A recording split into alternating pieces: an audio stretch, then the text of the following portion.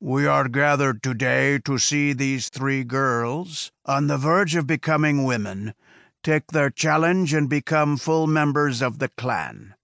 The chief's voice boomed out over the gathered crowd to rapturous applause and cheering. "They have come of age, and now are ready to face their final test, to take down a beast of their own choosing." More cheering and praise boomed from the audience. I turned to look at the other two naked girls who stood before the crowd, trying to cover themselves with their hands.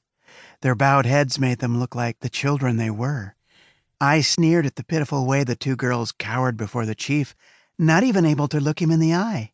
I may have been seen as a bit of a loose woman by some in the tribe, but at least I was able to hold my head and stand naked before a horde of men and women without wilting under their scrutiny.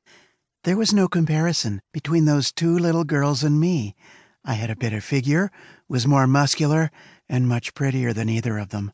It was I who would become the chief's woman when Coulard succeeded his father, and through him rule this tribe. "Tarina, what manner of beast have you chosen?" The chief asked the mousy, skinny girl on the end. Tarina bit her lower lip. Her voice was barely a whisper, and the tribesmen crowded into the village center, strained to hear her. "The Medaka." A murmur of approval rippled through the audience as they heard this.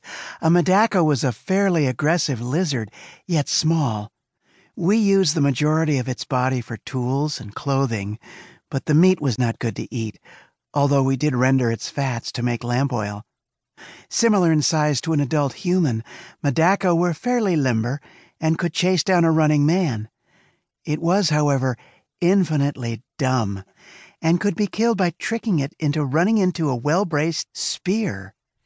Tarina would find one and get it to chase her to a rock face or a large tree where she could put the butt of a spear against the hard surface and allow it to impale itself.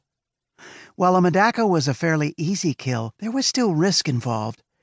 Medaka had a poisoned ruffle, which might come into contact with the skin even after it had impaled itself, the spines digging in and bringing a painful, lingering death. "Garamin, what manner of creature have you chosen?" The chief asked the girl next to me.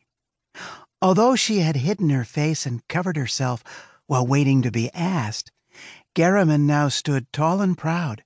"I have chosen the Veyelan," she shouted to all assembled. As with the Medaka, this was a popular choice, as one person could tackle the creature. Four-legged and usually slow, these beasts were herd animals that we hunted for meat, fur, bones, and fats. Left alone, they had no problem with the presence of people. Once attacked, however, they could run faster and longer than a man. Garamin would need a swift kill, a crippling blow, or an effective trap to survive her hunt. She must have a good plan and have had some experience hunting Veyelan. "And you, Bellaria," the chief turned to me. "Tell us all of your choice."